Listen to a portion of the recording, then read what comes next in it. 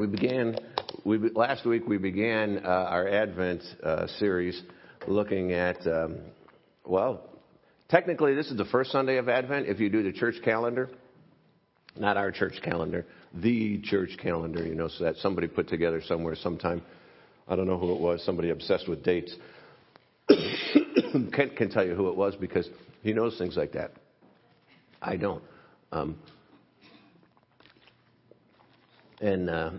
This is the first Sunday of Advent, but because I'm such a high church person, we do our own thing and get comfortable. I will, and I started Advent last week because I always focus on it between Thanksgiving and Christmas. Shoo-wee. Now I can see where we are. So Advent, that time of waiting, of expectation, waiting. We're waiting for Christmas, the day we celebrate the birth of Jesus. I mean, as you know that, and I say as you know that, but that's not the common. It's not the common viewpoint in our society. It's not that the time when we celebrate Jesus. Christmas is just, in their minds, Christmas. It's sometimes devoid of any religious connotations, but we know differently. So we get to celebrate the birth of Christ, the incarnation, that time where God himself took on flesh. That's what incarnation means, an enfleshment, taking on flesh. It's the time in which he set aside his power to a degree, and some of his power veiled his glory somewhat. Came to earth as a baby. If he didn't veil his glory somewhat, we would not have been able to, humans would not be able to stand before him. Scripture is pretty clear about that. And in the book of Philippians, it talks about that. He's fully human, yet at the same time fully divine. Another thing for us to wrestle with sometime. But the fulfillment that so many prophecies about that promised Messiah, the deliverer, came to set God's people free. But we're also in that time between promise and fulfillment, as we also, Advent is that reminder for us of his coming again. We are looking forward to his coming again. We're celebrating his birth, but we're awaiting his return. We talked about that a little bit last week. Our theme for this series is the star. Readily associate, you put up a star that looks like this one on the screen there, and people associate that with Christmas. It really gets a very brief mention in Scripture, only a short mention in Matthew, where it talks about the star leading the Magi, the wise men. How many wise men were there? Trick question. We say 3. Scripture doesn't say. See, there were just 3 gifts. So we go with 3 wise men on there. So now when you get the bonus and win the prize at the Christmas party, share it with me. Anyway, the star leads the wise men to Jesus, not in a stable, but in a home. They weren't at the stable. Don't want to burst your little manger scene bubble, but that's not how it is. And you've probably picked up on the fact that we're using multiple meanings for the word the star. What we're looking at is the star whose light drew at least the Magi to the star who brings life to all who respond to his light and transforms us so that we might be a star as his light shines in us and through us so that we can draw people to the true light that gives light to every man. Did you get that? Right faster this time. I'll say it one more time for you. Well, we'll go through it later. You listen to it later. So anyway, together we're looking for the light as we follow the star, and today we're looking at the journey of love. Because the star really is that reminder, God's love is that brightest love. It is that real love. It's the love that never gives up. It's the love that conquered sin and death. We just celebrated that in communion. It's a love that surrounds us daily. It's a love that fills us eternally. It's perfect love because it's God's love. It's perfect love. That's a love we don't know here on this earth. You might know a great love, and you might, you might have a great relationship with someone that you might describe as perfect, but you still argue with them. Just a thought for you. But God, this is when we look at God's love, we're looking at perfect love, love that God's love that's embodied in Jesus and shared so that we too could embody his love and then shine for others to come and see Jesus for themselves. Let's pray, and we're going to look at a lot of different scriptures, but let's pray as we continue on. Father, thank you for the reality of the love that's with you. We talk about it, we don't get it all the way. We just don't. So I pray that you would enlighten us a little bit more today. None of us have the full handle on this. So I pray that you would help us to understand you and your love and the reality of what it is in Christ a little bit more today. Make your word real and alive. Make our understanding. You need to quicken our understanding because we are limited, very limited. So enlighten us and use this time for your glory, we pray. In Christ's name, amen. Okay, so the ladies went on a shopping trip yesterday, and I'm guessing that they're not done, but let me ask, not just the ladies, is anybody here completely done with their Christmas shopping?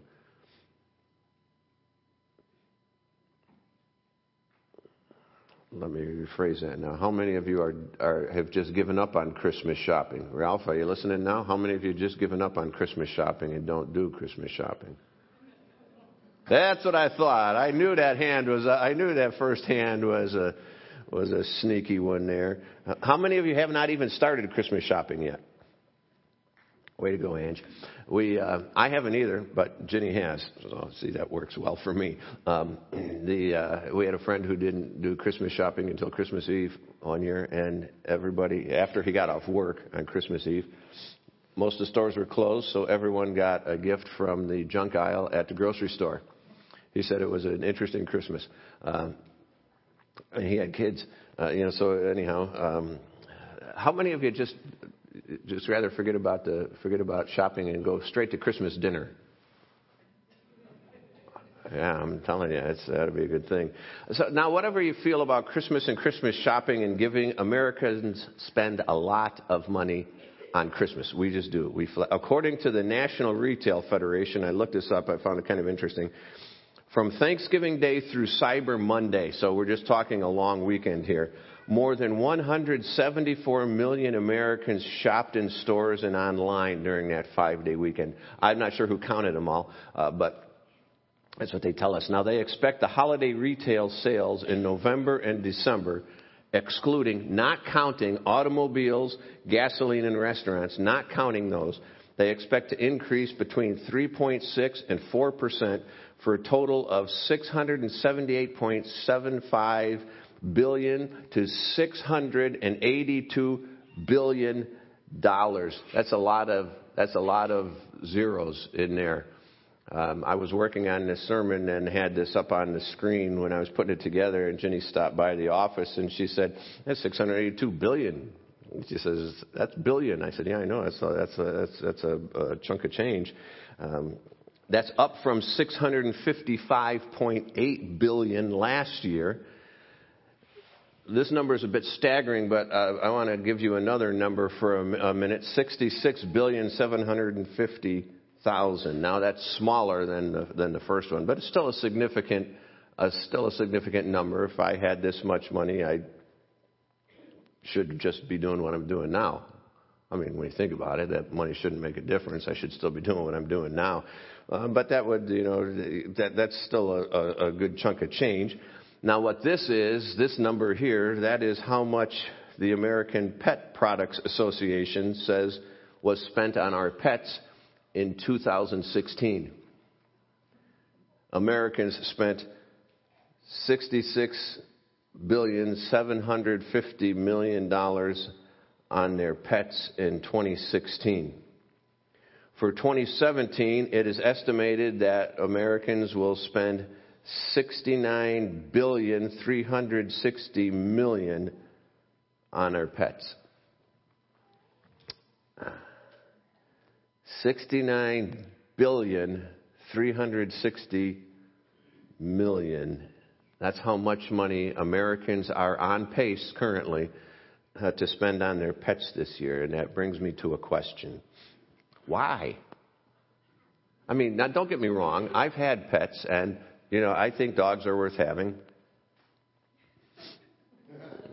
Just leave that there for a minute. But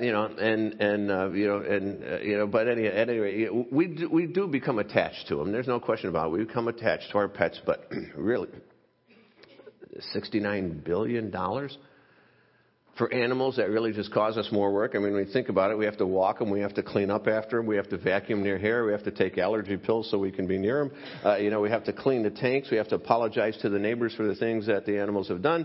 That would be the dog, not the cat. Well, sometimes the cat. But anyway, when you think about it,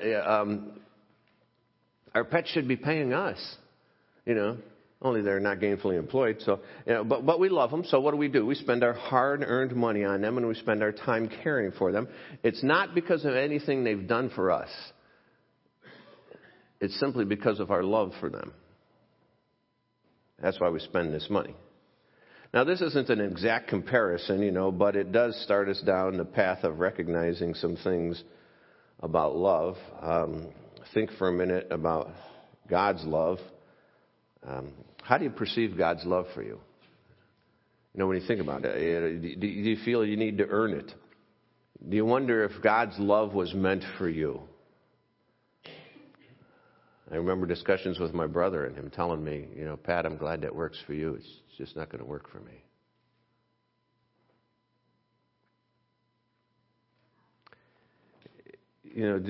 Some don't think God's love is meant for them. Do you see the overflow of God's love in your life toward others? Because the reality is that we have salvation in Jesus simply because God loved us. Not because of anything we've done for Him. Not because of anything we add to Him. But simply because He loves us.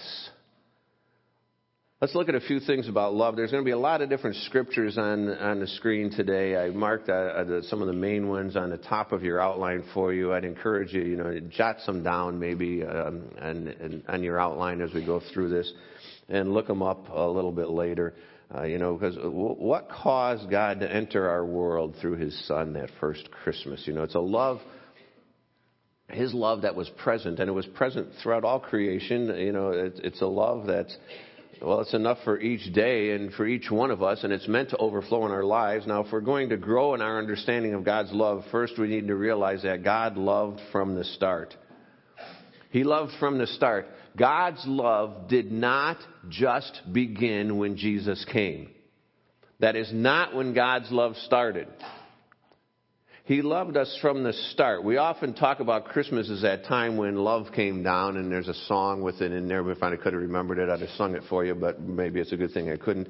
But we say God's love entered the world as a baby, and while some of that's, that's true, we would be mistaken if we didn't take a longer view, if we didn't take a more complete look back in time to the beginning of everything.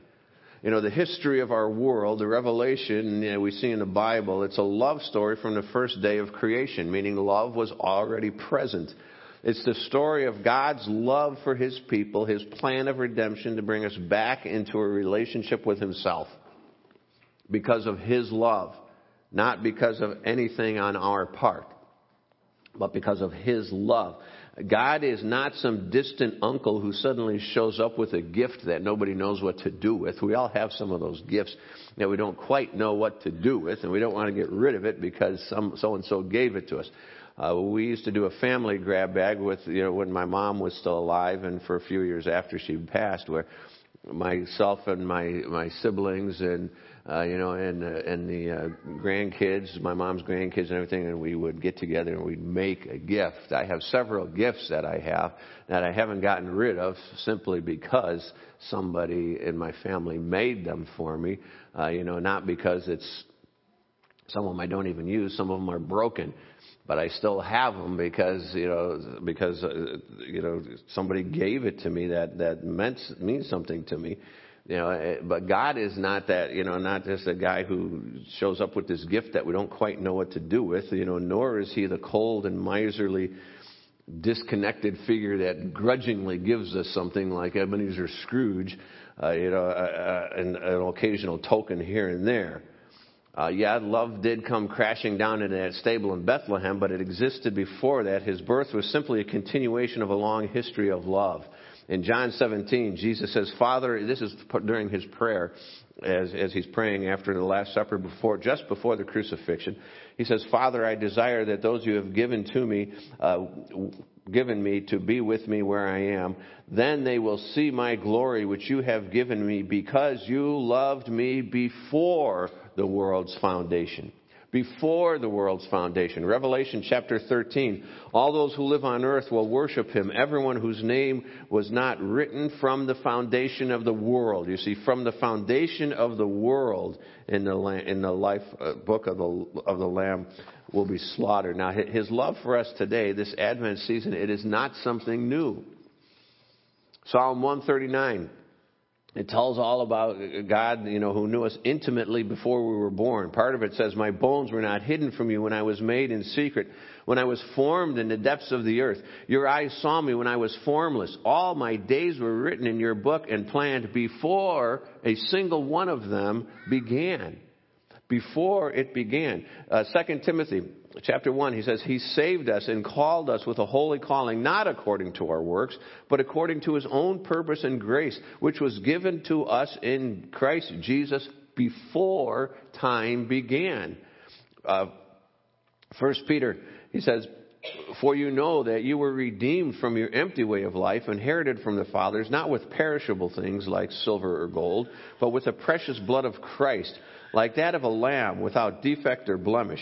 He was chosen before the foundation of the world, but was revealed at the end of the time for you who through him are believers in God, who raised him from the dead and gave him glory, so that your faith and hope are in God. God led Paul to write Ephesians. In the first chapter of Ephesians, as he's writing to them, he says, for he chose us in him before the foundation of the world, to be holy, blameless in his sight. In love, he predestined us to be adopted through Jesus Christ for himself, according to his favor and will, to the praise of his glorious grace, that he favored with us in the beloved, all before the foundation of the world, he says there. What we need to grasp from these verses is God's love does not depend on us. It does not depend on us.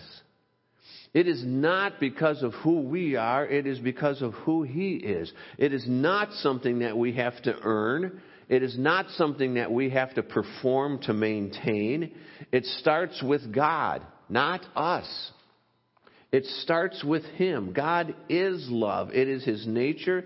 It is his character. It is part of his very being. It existed before creation. It existed before time.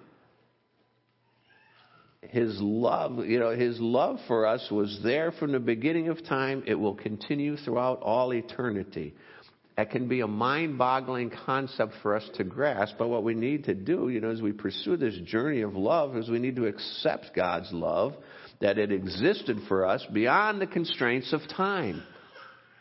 It was beyond the constraints of time there, beyond the constraints of space. It's beyond the limits of our understanding. God's love is not limited by our understanding. It's a love worth focusing on, worth meditating on, worth soaking up during this season as we prepare and as we wait to celebrate his birth and for his coming again. He loved us from the start before time began. Another reality about God's love is that his love is enough. His love is enough. Now, we can have a hard time sometimes loving God. We can have a hard time because we can't see him, you see, and it's hard for us to connect with that sometimes. We can have a hard time accepting his love for us because we can think we don't deserve it. You're right. You're right. We don't. But you see, that's the nature of love. Love is not because it's deserved. It's love that is given. We can doubt sometimes that his love is enough to cover all the pain, the hurt, the selfishness in the world. Watch the news and it's just more than a bit overwhelming. We can wonder sometimes if his love is enough to cover the pain or hurt in our own world. And we can wonder sometimes why we don't feel solidly connected to this love we hear so much about. We wonder, why does it seem so distant from us? despite what we know in our heads or believe in our hearts, there's a daily struggle to live in the reality of God's love for us, because it is so different from our own ability to love. And we begin to connect it and bring it down to our own ability to love. It may be, it may be vastly different from the love or the lack of love that you've experienced in your human relationships of life overall. Because we've all been hurt in love and through love. And sometimes, instead of love, we've gotten hurt from those who should love us. Let me remind you of some good news this morning, the best news really. God loves you. He loves you.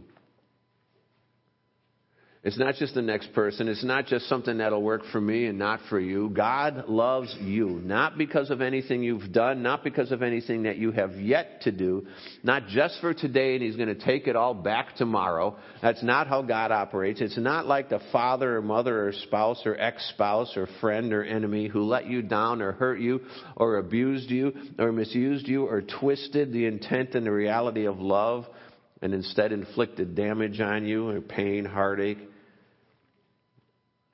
Can seem so hard to heal and let go of sometimes. God's love for you is pure. He loves you purely. He loves you perfectly. He loves you entirely. He loves you lavishly. You don't have to earn points to muster up love from God. It's not because we deserve it. He pours out that love to us no matter how unlovable we might feel, no matter how unworthy we might feel. He still gives us that love and He pours it out on us without end, it says. Think of those who were present when Jesus was born. Think of those who were there. They didn't fit into the most lovable people box. You know, you have this bewildered, young, average, humble, engaged couple, really. You have a band of shepherds, and if you're living out in the fields, keeping watch over your flocks by night, you tend to, as the King James would say, stinketh. You smell funny. When we used to go on camping trips into the Boundary Waters and Quetico Provincial Park up in Canada, we would be out there for a week, and you live by the campfire, and all your clothes fit into a compression sack about this big for a week, this big, this tall, and about this big around. So you're wearing the same clothes a lot, and you don't notice how much you stink. And you come back and they pick you up in the van, and the guide graciously smiles and drives you back for a shower, and you shower up and everything, and then you come out and the next group comes in. And that's when you realize how stinky you are, because it's like, oh, dude, you stink. Haven't you taken a shower? Well, we already know, you see. So you have shepherds that come in, and they come in from the field, and you have this stinky group there. Now, we don't know how many people the shepherds told, because we're told, the scripture tells us as the shepherds went out that they told people about this thing they saw. We don't know how many of those bothered to drop by, for that short time. And then you have this group of foreigners that come in later, the wise men, as we call them. And you have where would you fit into that scene in Bethlehem? Where would you be on that night so long ago? Where do you find yourself now in that picture of coming before God? Where do you find yourself now? See, no matter where we are on that journey, God's love is for you. It's more vast, it's more perfect than anything that we could ever fully and completely grasp this side of heaven. It's worth opening your hearts to now. It's worth opening your hearts to in your mind, your soul, to receive, to be drawn into it deeper and deeper all the time. Maybe it was a little bit like the prayer the Apostle Paul prayed for the Ephesians in the 3rd chapter. We looked at this a couple of weeks ago. He said that, he prays that the Messiah may dwell in your hearts through faith. I pray that you, being rooted, firmly established in love. Firmly established in God's love.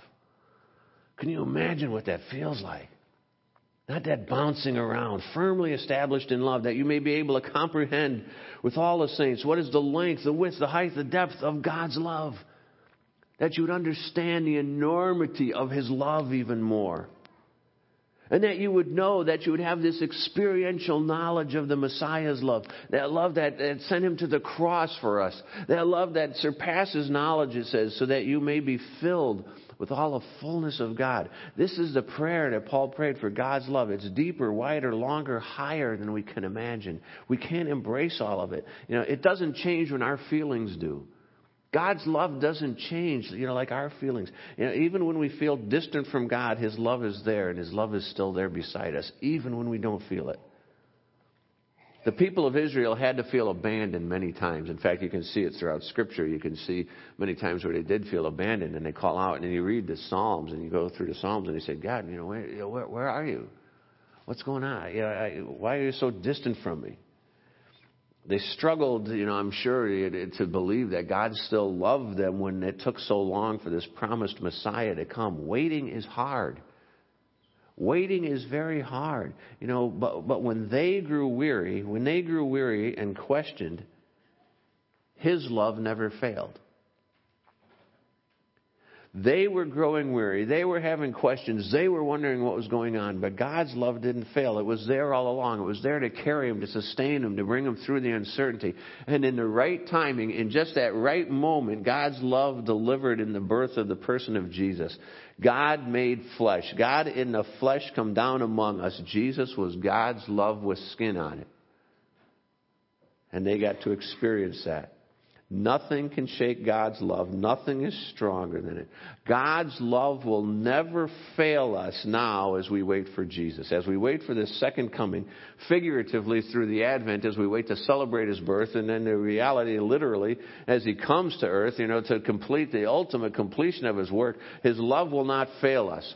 In Romans, Paul gives a description that I love it. It's worth hanging on to. It says, I am persuaded that not even death nor life, angels nor rulers, things present nor things to come, hostile powers, heights, depth, or any other created thing. In case you think there was something that he left off the list, it's right there. Or any other created thing. There is nothing else, he says, that has the power to separate us from the love of God that is in Christ Jesus our Lord. His love is enough for whatever we find ourselves facing in this life. His love is enough as we go through life. But then we also need to grasp the reality that His love overflows. Are any of you having company at Christmas? Anybody having company stay with them at Christmas? Anybody? Yeah, it's nice. I mean, it's a family time. It's time where people get together and you have other people come in, and they come in from out of town and they'll stay with you for a while and that. And you don't have to raise your hand on this one, but anybody going to be a little tired of them after a few days? What is it? Fish and company smell after. I'll begin smelling after 3 days. It's a little bit. We love family and togetherness, but there's sometimes just a little bit too much togetherness for us, and it begins to rub us the wrong way. Even though we raised those kids, they have their own house now and they're doing their own thing, and they come, and they stay with us for a while, and they do things differently than we do, and whatever it might be. Even those that we love the most, sometimes we have we had this little bit of a rub that goes on for us, and we struggle with love sometimes more than we want to. It's the very nature of God's unending and unlimited love that it cannot be contained. God doesn't want it to be contained. The Bible tells us to love others, even those who seem unlovable. Sometimes it's easy, sometimes it's extremely hard. We might even feel that's impossible. And when you think about those holiday guests sometimes, those that we struggle to love are sometimes the ones that are closest to us. Because they can be the people that we truly love the most, but they also have the power to drive us crazy. They also remind us of our weaknesses and sometimes bring up our deepest pain because they know it.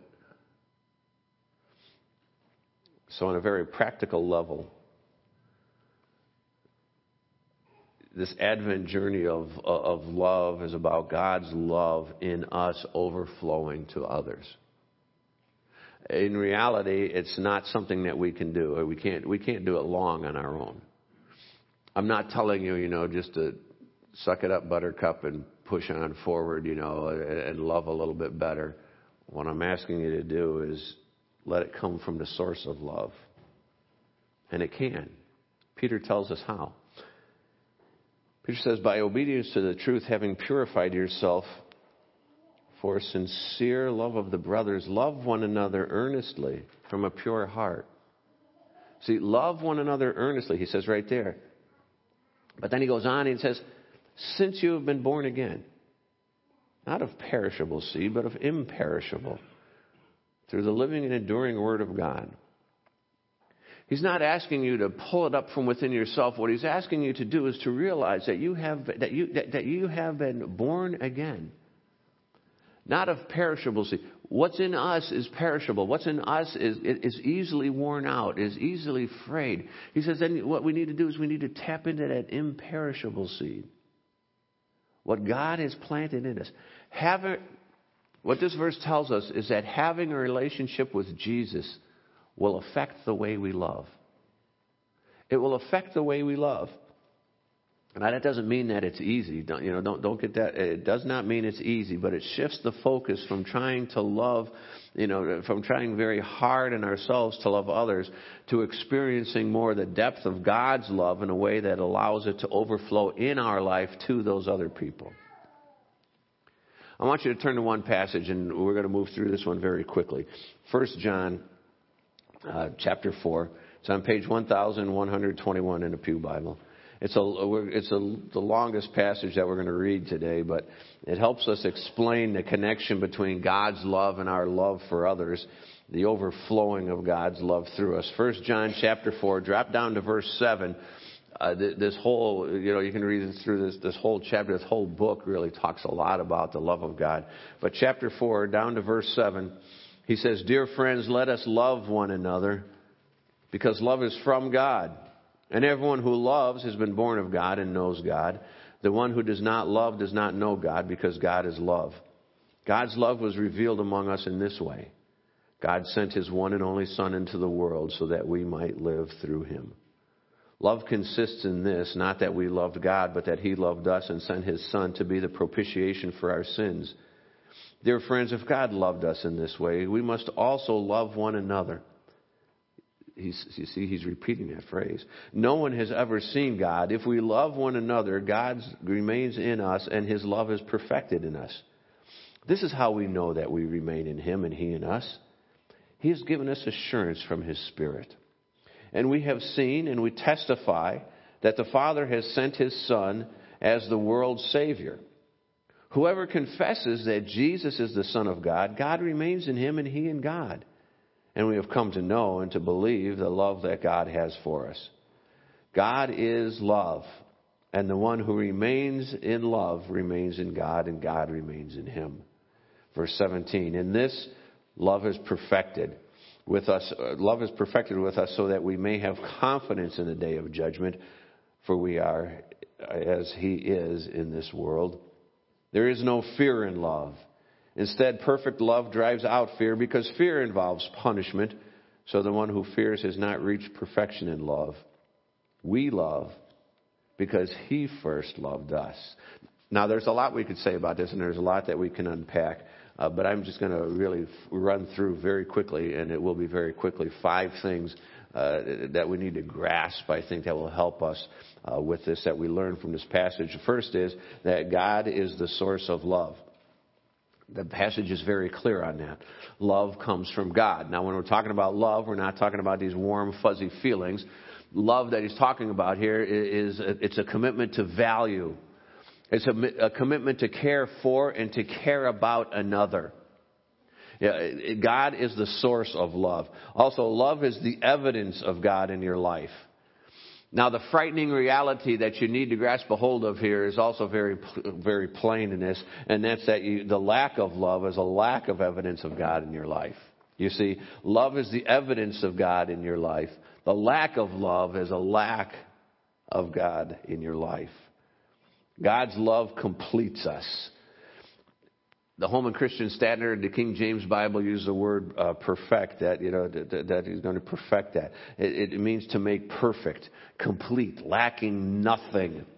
That is, it's a completion there. Without His love, we will be incomplete. His love completes us. His love is reliable. We can have confidence because God's love is reliable, it's trustworthy, it's dependable. It's not fickle. It is not dependent upon our actions. It is not dependent upon our mood. It is not dependent upon anything but who God is. It's reliable because it depends on Him. And also that we are able to love others because God's love in us. His love overflows from His work in us. His love overflows within us and through us to others. It overflows to others. Love has a direction. It isn't these warm, fuzzy feelings. Love is action. It is action, and it has a direction. And he says that that love goes toward others. So if we're having a hard time loving others, if that commitment to value, if we're having a hard time valuing others, if we are having a hard time committing to care about one another, it's an indication we are blocking or interfering with the work of God's love in our life. God's love is truly the whole reason we celebrate this season. Because He loves us. Let me encourage you to dwell in it, to abide in it throughout Advent and throughout the year. Meditate on it. Read the scriptures we've discussed. Read them over and over again. Let God's truth wash over you. Let it get a hold of your life. But let me challenge you as well to walk in God's love as it penetrates your heart, as it changes your heart. Walk in that love.